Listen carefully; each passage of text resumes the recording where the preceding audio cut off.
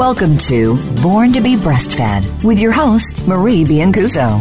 Our program aims to help you bust through the breastfeeding myths and ensure you and your baby enjoy the breastfeeding journey. Over the next hour, we'll help you figure out how to overcome the obstacles you might encounter and how to incorporate breastfeeding into your busy life.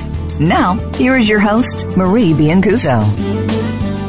Hi, everyone. I'm Marie Biancuso. I'm your host for Born to be Breastfed, where every week we debunk the myths and clarify the facts about breastfeeding.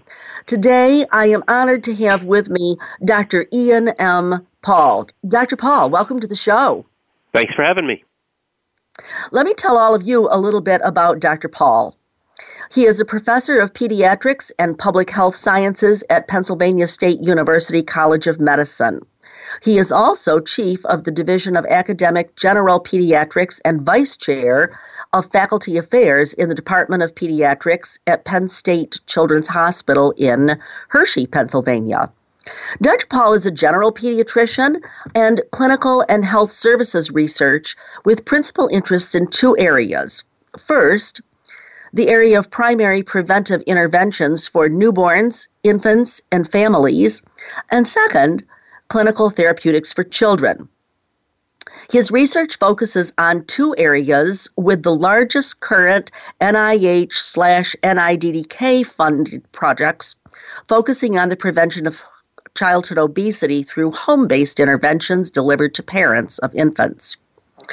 He has been funded for HRSA MCHB on projects related to newborn weight loss and breastfeeding, research that has generated, get this, the first ever nomograms depicting newborn weight loss for exclusively breastfed and exclusively formula-fed newborns during the birth hospitalization. Now, for any of you who want to check that out, here's the link. It's www.newbornweight.org. And this looks at weight through the first month after birth. I actually pulled up that link before we went on the air, and I think you'll see that if you see it, you'll understand it a little bit better. Dr. Paul is and has been a co-investigator on numerous other federally funded projects. This is most impressive. Dr. Paul has been a co-investigator on over 150 peer-reviewed scholarly contributions, including those that are published in the prestigious journals New England Journal of Medicine, JAMA, Proceedings of the National Academy of Sciences, JAMA Pediatrics, Obesity, Annals of Emergency Medicine, and Journal of Allergy and Clinical Immunology. I don't want you for 1 minute to think that this man is just a researcher who sits in an ivory tower thinking up things to do in a brainiac kind of way. He is also a clinician. He has a thriving general pediatric practice where he provides medical care for children from birth through age 21 years. He has been recognized several times for superior patient satisfaction. So, as you can tell, Dr. Paul has plenty to share with us today. What caught my eye was that I was reading about this nomogram that he has come up with.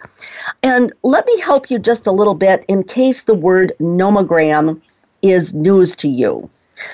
As related to the medical world, a nomogram is a graphic representation that consists of several lines marked off to scale and arranged in such a way that by using that straight edge to connect known values to two lines on an unknown value, you can read at the point of intersection with another line.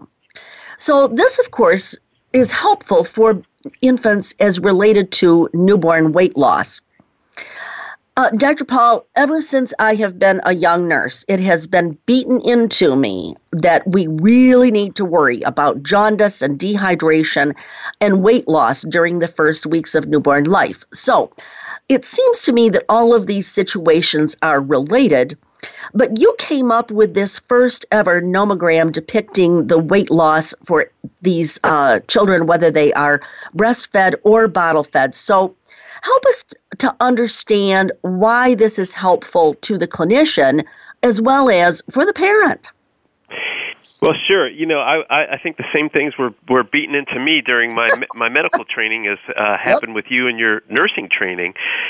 And we're always so fearful of babies losing too much weight before they get breastfeeding established. Yes. And as my career has gone on, and I've watched what happens to new mothers when they start hearing about their babies' weight loss, and they worry about their breastfeeding when their baby's losing weight, I realized that all of the information and data that we were sharing with them was really based off of anecdote, that there really wasn't evidence for what a normal amount of weight loss would be for the babies in the first couple of days after they were born, and even throughout the whole first month. So I thought we could figure out a better way to help these babies and their moms. Well, it sounds to me like you have really accomplished that. Tell us a little bit about how it's used. For example, when I went to the link, I could plug in whether I was vaginal birth or cesarean birth, and I could plug in a weight for a baby, but I couldn't determine if I plug that data in about my own baby. Can my pediatrician see that? How does that work? Well, yeah. Well, the pediatricians can do this. Do the same thing with the same amount of data, and you can also, when you plug in the information, you can print it out in order to share it if that were the case. The website was really designed for health professionals to use, but there really isn't a reason why individual parents can't use it.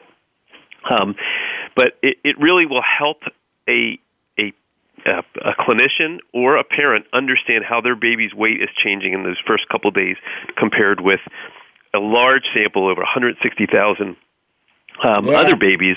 And really, it's almost like a growth chart, except we know that babies lose weight, they don't gain weight in the first couple of days. At least here in the U.S. Right.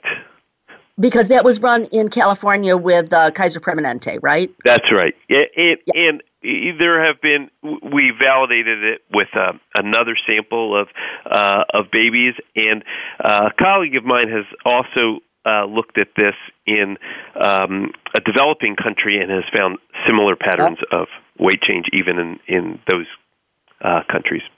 Oh, that's hugely interesting. Okay. So the bottom line there is the parent and the provider would have to plug it in separately, but they would still see the same thing. They can discuss it or whatever. That's right, yes. And in fact, for the providers, many electronic medical records now are programmed to upload the data onto the website directly, so it doesn't even require a manual entry anymore. Oh, fantastic. Okay, yes. All right, so I caught from you a term that I had never seen, but I got a big charge out of it. I think I know what it means, but I think the whole world should know what it is and what it means. What is decaphobia, Dr. Paul? Sure. So that decaphobia means fear of the number 10. And the reason that that's important in this case is that the traditional amount of weight loss that pediatricians or pediatric providers or maternity nurses would worry about is if a baby had lost 10% of their weight from birth or more.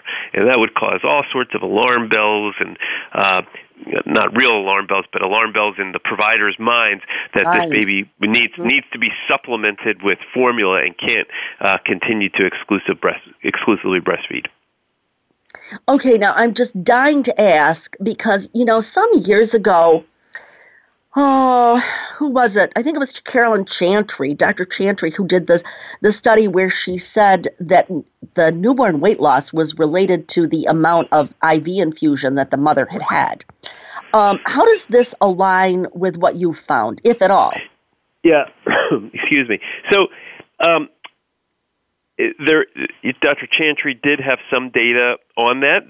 It's certainly people believe that women who particularly deliver by cesarean section get a lot of IV fluids before they deliver, right. And And we saw in our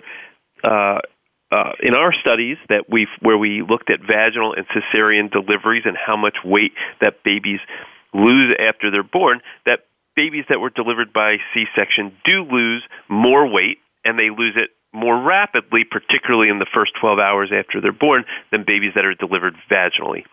Okay. Whether this can be attributed just to extra water weight that was transferred from the mom to the baby while the baby was still inside of mom is unclear, but that's one possible reason why babies who are delivered by C-section lose more weight. Okay. So it's one of those things where it's a factor that is worth considering, worth remembering. It may or may not be the whole picture that we need to look at. Yeah, I think it's probably a substantial part of that picture, but there's other reasons that babies with C-sections lose more weight, such as they don't always breastfeed immediately after they're delivered, whereas in vaginal deliveries they're more likely to do that. Mother may be have more pain medication and is healing from a surgery, so certain positions that she might breastfeed her baby may be more uncomfortable than a woman who delivered vaginally. So there's other reasons why babies that are delivered by C-section might struggle to breastfeed or lose more weight than a baby who's born vaginally. But the IV fluids prior to delivery is one reason. But all in all, we found that babies who are delivered by C-section lose about 1% more on average than babies who are delivered by C-section. And that's actually for breastfed or formula-fed babies. Yeah, and I guess I would just say, because I've been saying this for as many years as I've been able to talk and teach, and that is the cesarean has already happened.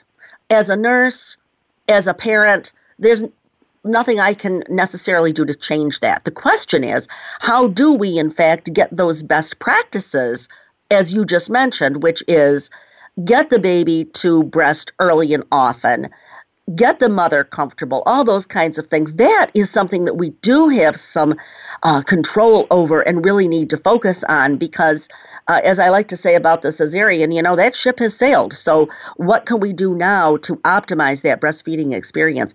Hey, everybody, I hope that you are as intrigued with Dr. Paul's remarks as I am.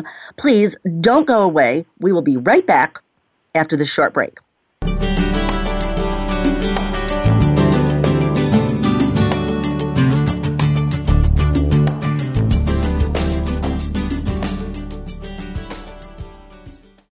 Was your breastfeeding experience stressful or challenging? Did you face an unusual obstacle and go on to meet your goals?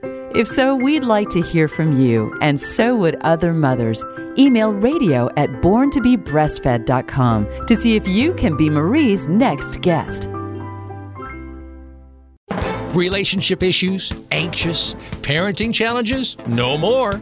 Learn how to live your best life. Tune into Straight Talk with top psychotherapist, relationship, and anxiety expert Sandra Reish.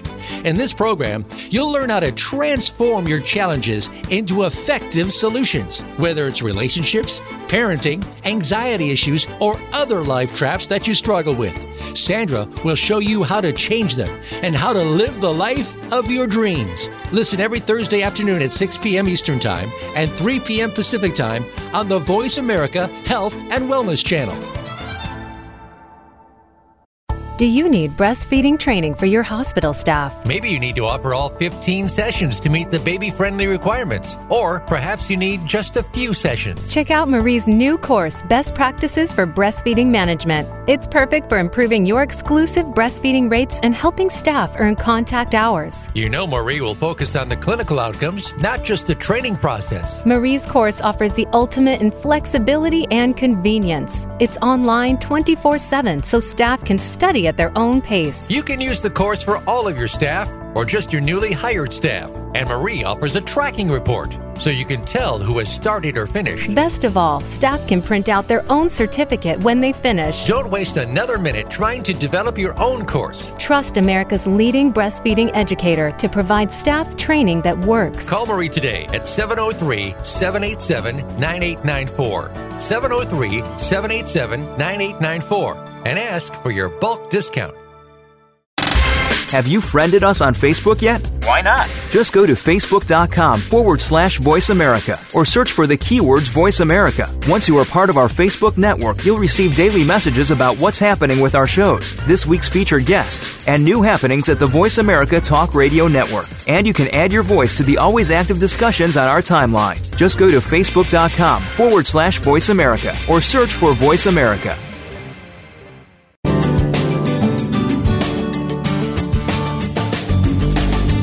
You're listening to Born to be Breastfed.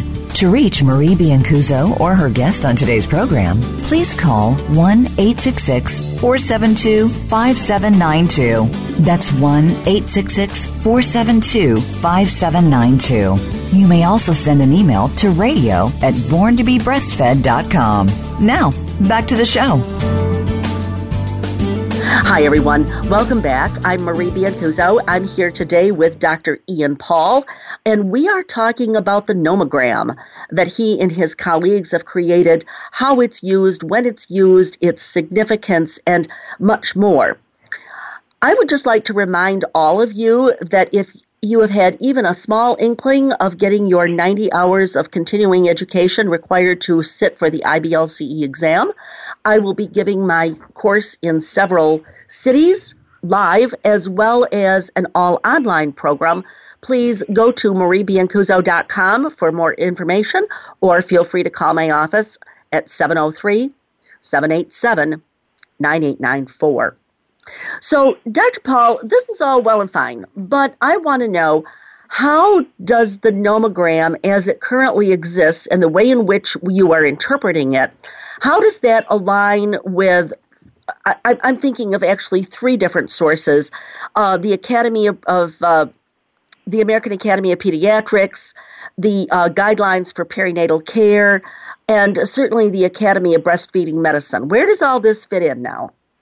Sure. So for the American Academy of Pediatrics and the guidelines for perinatal care, which is published by the American Academy of Pediatrics and the American College of Obstetrics and Gynecology, I think future versions of guidelines for newborn care are going to be incorporating these nomograms or newborn growth charts into their recommendations, because frankly the expectations that the American Academy of Pediatrics were setting for both newborn weight loss and subsequent gain were not based on data and were misleading, and could lead a pediatrician to make a bad recommendation or a non-evidence-based recommendation about whether a baby should be supplemented with formula or not, or have multiple visits to their pediatrician as an outpatient, which is what happens to a lot of breastfed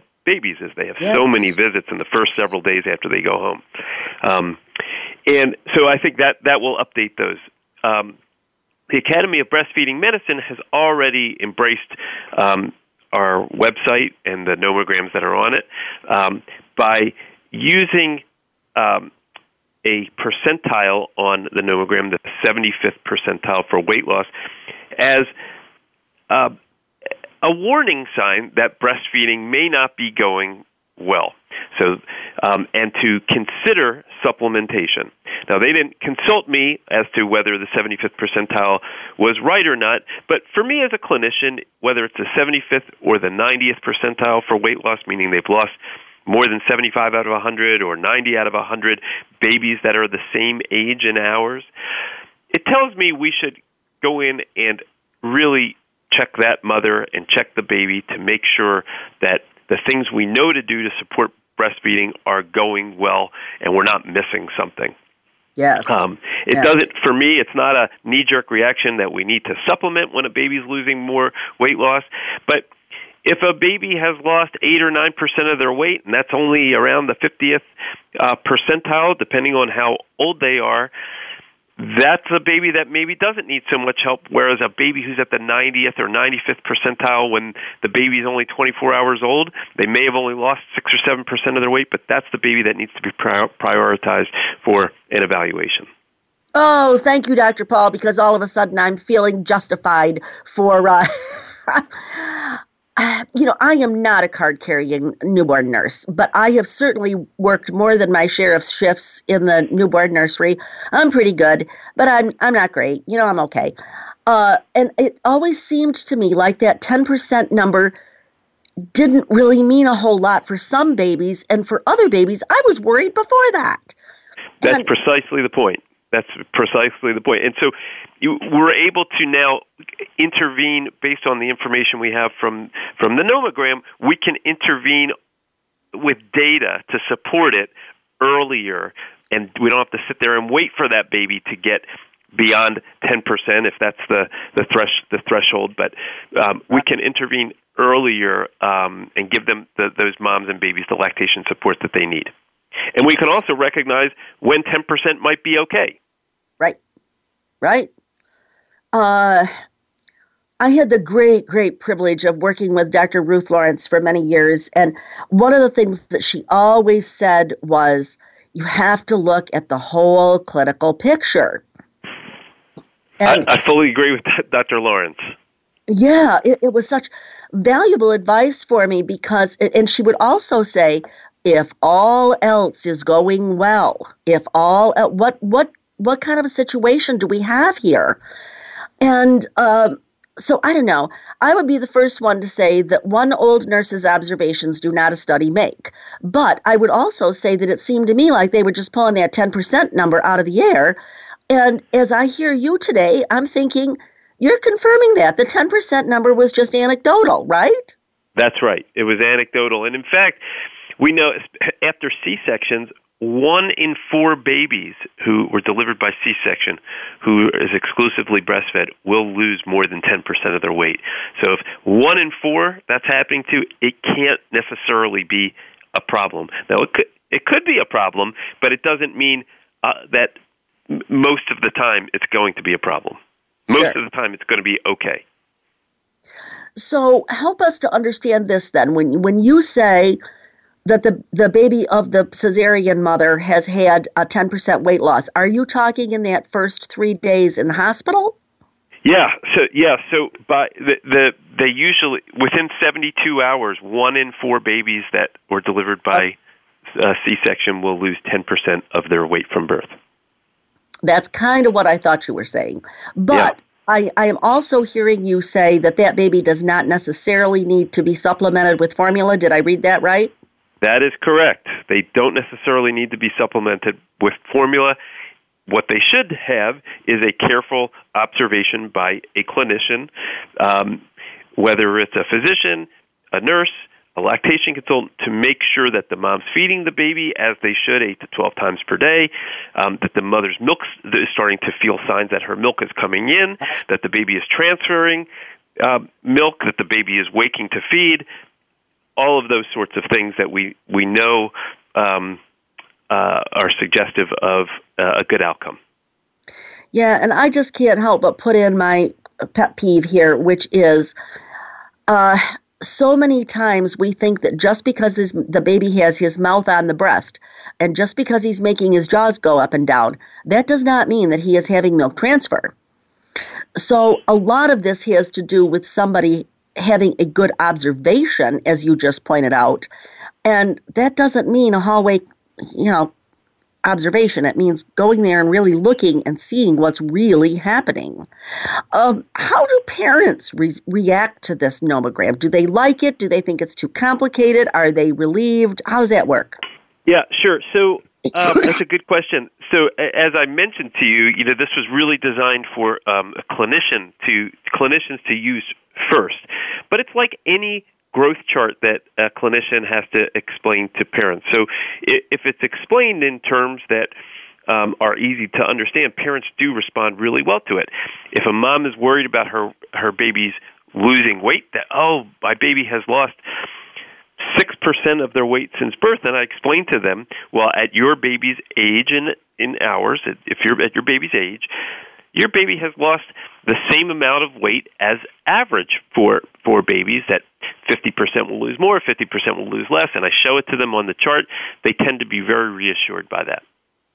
Yeah, that's what I was thinking. And on the other hand, when their baby has lost more than 90 or 95%, and I explain to them, and I say, this is why I'm concerned, and this is what we're going to do to react to this information, I think they understand that as well. That also, it helps me explain why we need to intervene, or why they shouldn't go home a day early from the hospital. Why I want them to stay in the hospital a little bit longer to work on breastfeeding. Yeah, see, to me, if I were the parent in that situation, I would be trusting you more rather than just, oh, Dr. Paul just pulled this 10% thing out of the air, and he wants to supplement my baby with formula. No, thanks. And, honestly, some of them really do need to be supplemented with formula, or they need to have the mother's milk pumped and given in some other way. But it always feels like it's a little bit like out of nowhere, and you make it sound much more logical.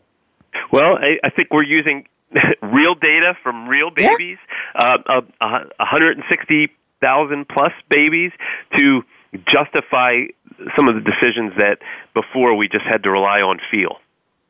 Okay. And how I'm sort of familiar with Hershey Medical Center. I did a lecture there years ago, and of course, I passed by there quite a bit. But anyway, do you teach medical students there? Sure. And is this part of, how did they receive this? Do they feel like this is easy to learn? What's their reaction? Sure. So our residents and medical students have incorporated this into their daily care for every baby that they see. And as you might imagine, I kind of had a hands-off approach to it, because you don't want to be the person that's pushing your own research down other people's throats. So right. They knew that this was created.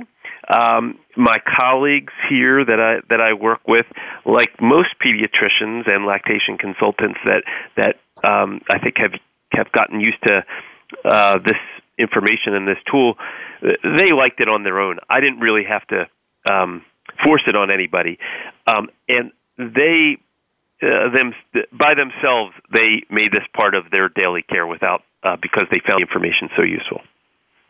Wow. That is a real testament to, first of all, your integrity and your sensitivity to new learners, but also a credit to the tool. Woohoo! All right. Hey, everybody, don't go away. I'm Marie Biancuso. I will be right back with Dr. Ian Paul right after this break.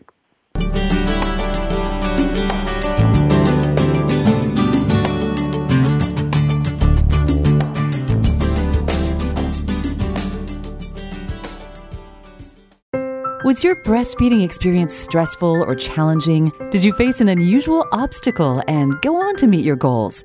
If so, we'd like to hear from you, and so would other mothers. Email radio@borntobebreastfed.com to see if you can be Marie's next guest. Relationship issues? Anxious? Parenting challenges? No more. Learn how to live your best life. Tune into Straight Talk with top psychotherapist, relationship, and anxiety expert Sandra Reish. In this program, you'll learn how to transform your challenges into effective solutions, whether it's relationships, parenting, anxiety issues, or other life traps that you struggle with. Sandra will show you how to change them and how to live the life of your dreams. Listen every Thursday afternoon at 6 p.m. Eastern Time and 3 p.m. Pacific Time on the Voice America Health and Wellness Channel. Do you need breastfeeding training for your hospital staff? Maybe you need to offer all 15 sessions to meet the baby-friendly requirements. Or perhaps you need just a few sessions. Check out Marie's new course, Best Practices for Breastfeeding Management. It's perfect for improving your exclusive breastfeeding rates and helping staff earn contact hours. You know Marie will focus on the clinical outcomes, not just the training process. Marie's course offers the ultimate in flexibility and convenience. It's online 24/7, so staff can study at their own pace. You can use the course for all of your staff or just your newly hired staff. And Marie offers a tracking report, so you can tell who has started or finished. Best of all, staff can print out their own certificate when they finish. Don't waste another minute trying to develop your own course. Trust America's leading breastfeeding educator to provide staff training that works. Call Marie today at 703-787-9894. 703-787-9894 and ask for your bulk discount. Have you friended us on Facebook yet? Why not? Just go to facebook.com/Voice America or search for the keywords Voice America. Once you are part of our Facebook network, you'll receive daily messages about what's happening with our shows, this week's featured guests, and new happenings at the Voice America Talk Radio Network. And you can add your voice to the always active discussions on our timeline. Just go to facebook.com/Voice America or search for Voice America.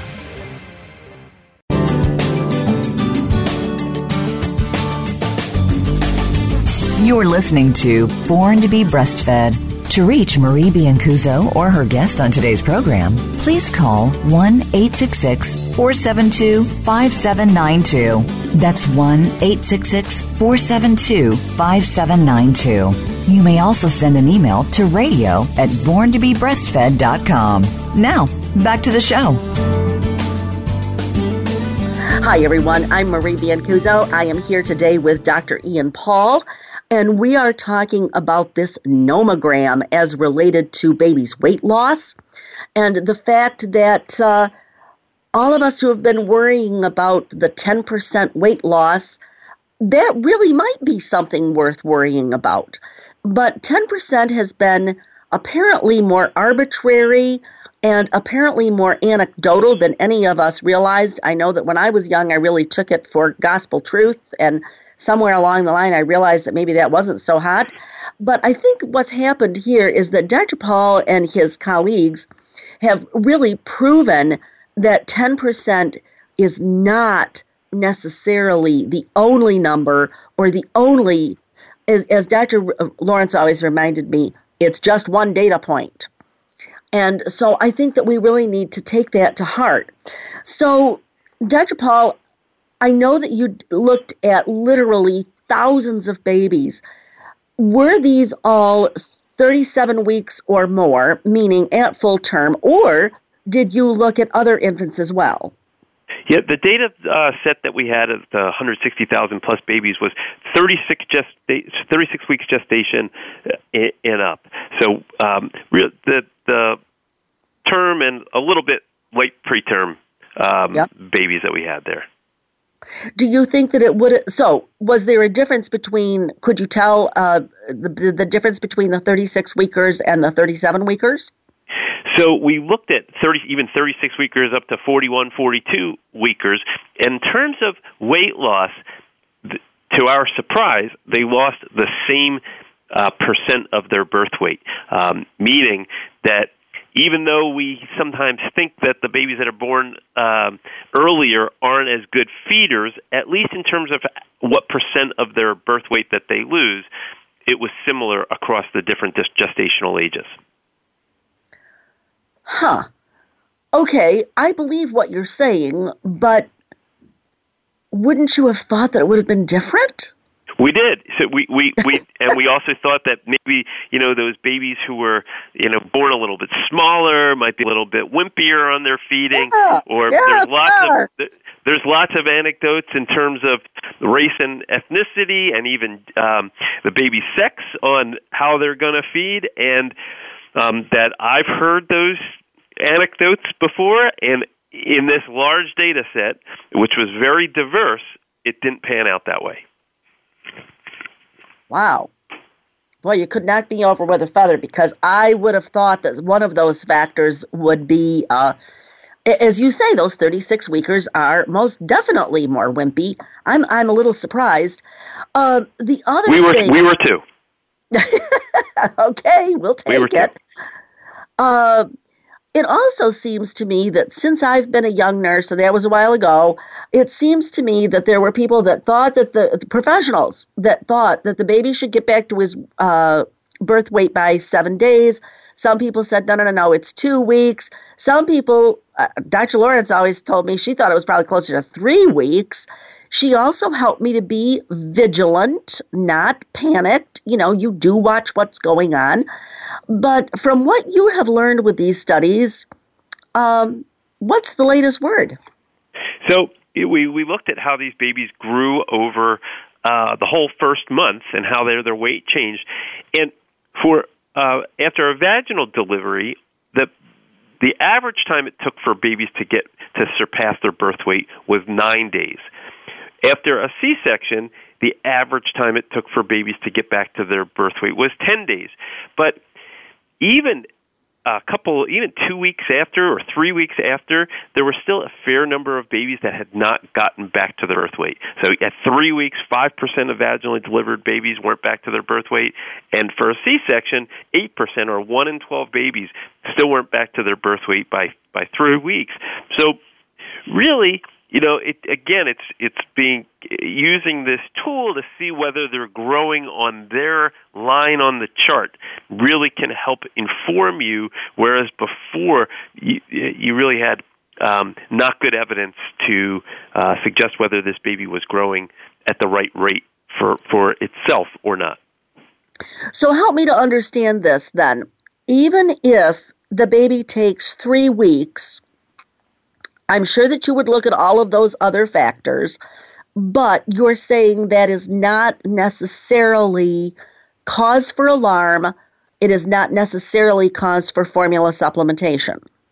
Not necessarily. So if this baby is just steadily growing along their line on the chart, and you have several data points to see that they're gaining steadily where they were meant to be on the growth chart, they don't necessarily need formula. Now, some may, sure, some may, but again, we're providing some evidence and some data to support our practice rather than what had been done in the past, which is just mostly based off feel and experience rather than hard data. Wow. All right. So then it seems to me that you're saying this is what I call the baby is going in the right direction. That's right. Meaning, okay, when I see a baby that has not regained his birth weight, not surpassed his birth weight, but he is making good milk transfer, mother has enough milk, life is all good, there's no funky thing that I should be concerned with. To me, if he's going in the right direction, he does not need formula supplementation. And I've had more than one discussion with pediatricians who think that he does. And I sort of have to respect that because I'm just the nurse, But it feels to me like it's a bigger picture. And you're saying, yes, it is a bigger picture. Well, I think most pediatricians, when presented with the chart, would, if it's the child you're telling me about, they may be reassured by it. Okay. And may be willing to give that mom and baby a little bit longer before supplementing. Yeah, well, see, in my day, we obviously didn't have the nomogram.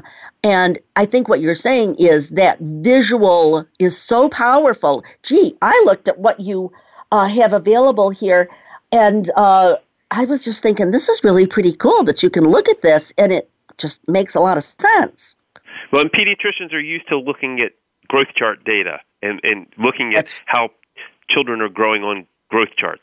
So this gives them something for the first month that can tell them what they're used to looking at for older children. Okay, so where does all of this, how many bowel movements the baby has, how does that fit in? Yeah, as you said, you got to look at, as what Dr. Lawrence said, you got to look at the whole baby. And so, but we know that babies have variable amounts of wet diapers and dirty diapers. So I think it's going to be variable. And as long as they're going some, I'm not sure the number is that helpful for me. As long as I know that they're going as they're going normally. Okay. because you now have the advantage of using that nomogram. Not to sound too negative here, but what percentage of pediatricians do you think are actually really using the nomogram? Yeah, I have no way to say. I know that we're probably in the 5 years since the website has launched. It's been used in about 1 million babies. This is new, so it takes some time for people to know about it and use it. But some major health systems have incorporated it into their daily electronic medical records. So it's plotted for babies routinely, and I think we have evidence to show that the uptake is increasing. I think once it's incorporated into the American Academy of Pediatrics guidelines, which I'm confident that it will be, I think then the use will really take off even more. But 1 million babies so far is not bad. I have taught all over the U.S., and I just got back from teaching, as a matter of fact, and had people from several different states. Nobody mentioned this. On the other hand, I was really eager to get you to talk about it, so I did not want to steal your thunder. But my suspicion would be that in the smaller hospitals, it will take a while to catch on, whereas Kaiser Permanente, I know, is certainly all across the country. I would presume they are. Well, I don't know. Do you know? Yeah, I think the folks in Kaiser, at least in California, are using it. I know that many large academic centers are using it, and when academic centers use it, there's a delayed effect because then those people that are trainees go out and use it in their communities. I suspect that over time you'll find that more and more places are using it routinely, and as certain electronic medical records are incorporating it into their standard package, it will get used even more. Yeah, there's always that trickle-down effect, and that does take a little bit of time. Hey, everybody, do not go away. We have only a little bit more time with Dr. Paul, so hang in there. We'll be right back after this short break.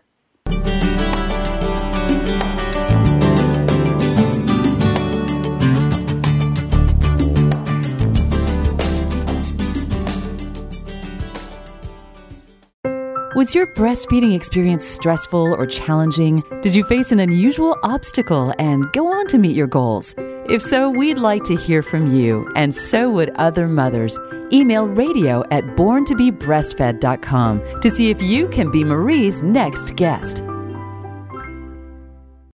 Relationship issues? Anxious? Parenting challenges? No more. Learn how to live your best life. Tune into Straight Talk with top psychotherapist, relationship, and anxiety expert Sandra Reish. In this program, you'll learn how to transform your challenges into effective solutions, whether it's relationships, parenting, anxiety issues, or other life traps that you struggle with. Sandra will show you how to change them and how to live the life of your dreams. Listen every Thursday afternoon at 6 p.m. Eastern Time and 3 p.m. Pacific Time on the Voice America Health and Wellness Channel. What's the weirdest place I've ever done it? Probably at my niece's high school musical during intermission. I've done it on an airplane. In our minivan while his mother was driving. Hi, Mom. What's the weirdest place I've ever pumped? Probably the car dealership. In the bathroom at my sister's wedding. Finding a good place to pump can be hard. Donating breast milk is easy. No matter where you've pumped, you'd make a good donor to the Mother's Milk Bank at Austin. Learn how your milk can save lives at milkbank.org/gooddonor. Do you need breastfeeding training for your hospital staff? Maybe you need to offer all 15 sessions to meet the baby-friendly requirements. Or perhaps you need just a few sessions. Check out Marie's new course, Best Practices for Breastfeeding Management. It's perfect for improving your exclusive breastfeeding rates and helping staff earn contact hours. You know Marie will focus on the clinical outcomes, not just the training process. Marie's course offers the ultimate in flexibility and convenience. It's online 24/7, so staff can study at their own pace. You can use the course for all of your staff or just your newly hired staff. And Marie offers a tracking report, so you can tell who has started or finished. Best of all, staff can print out their own certificate when they finish. Don't waste another minute trying to develop your own course. Trust America's leading breastfeeding educator to provide staff training that works. Call Marie today at 703-787-9894. 703-787-9894 and ask for your bulk discount. Have you friended us on Facebook yet? Why not? Just go to facebook.com/Voice America or search for the keywords Voice America. Once you are part of our Facebook network, you'll receive daily messages about what's happening with our shows, this week's featured guests, and new happenings at the Voice America Talk Radio Network. And you can add your voice to the always active discussions on our timeline. Just go to facebook.com/Voice America or search for Voice America.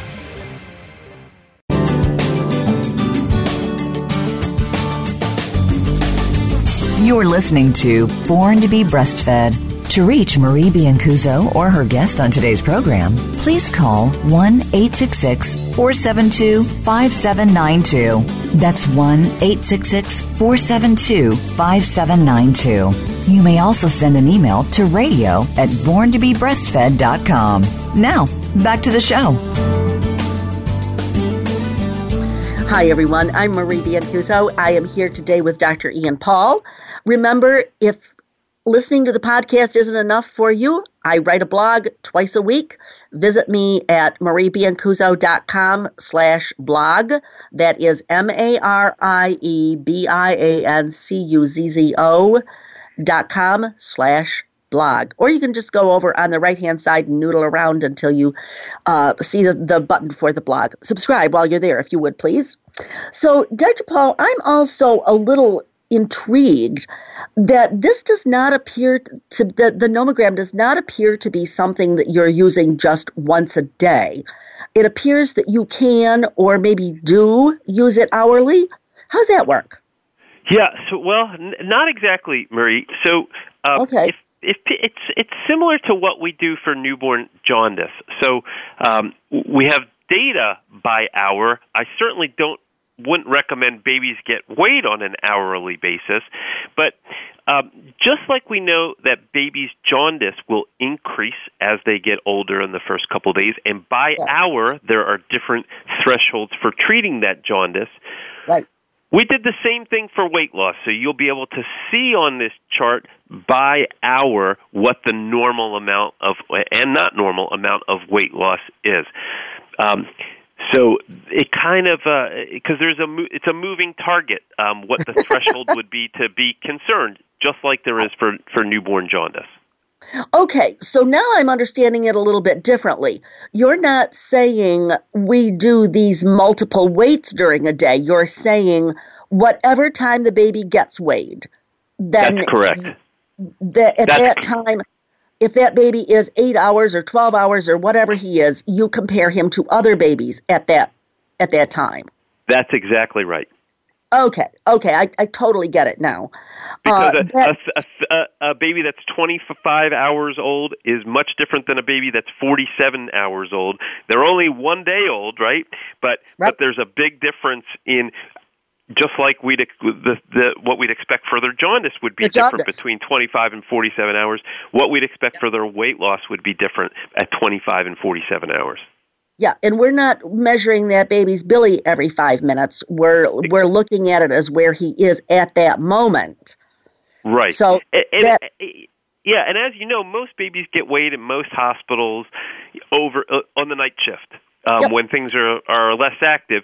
But that baby at midnight is going to be, based on the time they were born, is obviously going to be a different age in hours. And this will allow us to know how that baby's weight is based on how old they are in hours, whether their weight loss is okay or not okay. And see, you bring up another important point, too. Let's say that we weigh all the babies in the nursery at 5 a.m., okay? That if that baby was just born at 1 a.m., then weighing him at 5 a.m., that's different than the kid that's almost 24 hours old, you know? That's exact, and the same thing the next day when know the baby's 28 hours old versus almost 2 days old. It's going to be a very different a very different expectation for what is normal.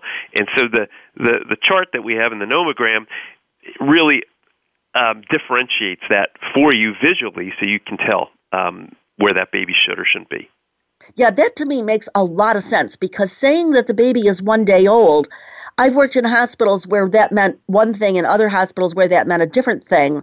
But I always kind of want to know, oh, wait a minute, I don't know that day is really the question here. It's really about the hours. So the nomogram takes care of that, and that is just such a really, really smart thing. Okay, so I'm going to reread what I told people at the beginning when we first started talking, and pardon me while I shuffle my papers here. But for those of you who are looking for this link, and it is not an app. I at first was looking for an app. I was totally in the wrong direction here. It is a link, and it is www.newbornweight.org. I will repeat that. It's www.newbornweight.org. And there you will be able to see what it is that Dr. Paul is talking about. Other things that parents or providers should know, Dr. Paul. Well, just for anybody who's listening to this, you can bookmark it onto the face page of your smartphone, and it functions just like an app when you do it that way. And the charts are printable, so you can print it and share it with your patient. If you're a provider or if you're a parent, you can print it and share it with your pediatrician. I think it's easy to use. Takes a little bit of practice to use it a couple times to figure out how it works, but easy to use, and we hope we help moms and babies. Well, I think what you've done is just absolutely fabulous. My question is, what is your next step along the way? Clearly, you are a very accomplished researcher. I noticed that you have partnered with somebody like Valerie Flaherman, who is really, I recognize her name. So she has been somebody who has been very much into this. What's your next project here? Do you know? Yeah, so Valerie was my partner on this research to build the website, and she's a very talented pediatrician and researcher. For this, we're interested in seeing how people use it and whether it can reduce unnecessary supplementation or change the thresholds that people use to supplement babies. My other real area, as you mentioned at the beginning, is for obesity prevention, and certainly many people believe that exclusive breastfeeding can be protective against obesity. So with the obesity epidemic we have here in the United States and across the globe, that's really the focus of a lot of what I'm trying to do with my research. That reminds me, that was one question I did not ask you, which was, how does the weight loss for breastfed babies compare to the weight loss for formula-fed babies?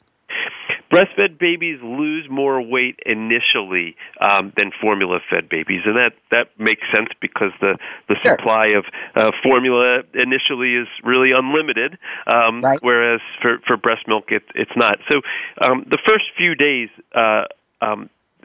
formula-fed babies lose less, and they get back to their birth weight much quicker. But that's not to say that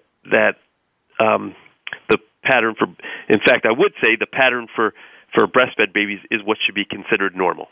Normal, right. That's what I was thinking. And by the way, I would just like to remind everyone, this program is, as always, for information only. It is not for giving medical advice. Dr. Paul is not giving medical advice. I'm not giving medical advice.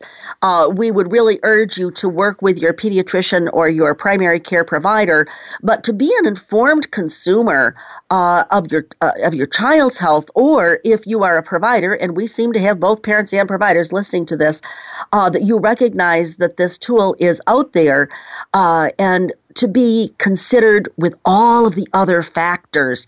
Weight loss is an important data point, It is not the only data point.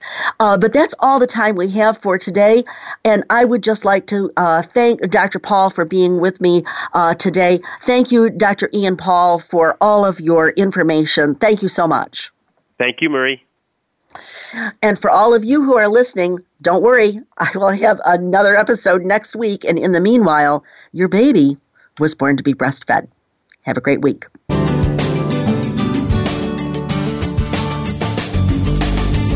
Thank you for tuning in this week to Born to be Breastfed.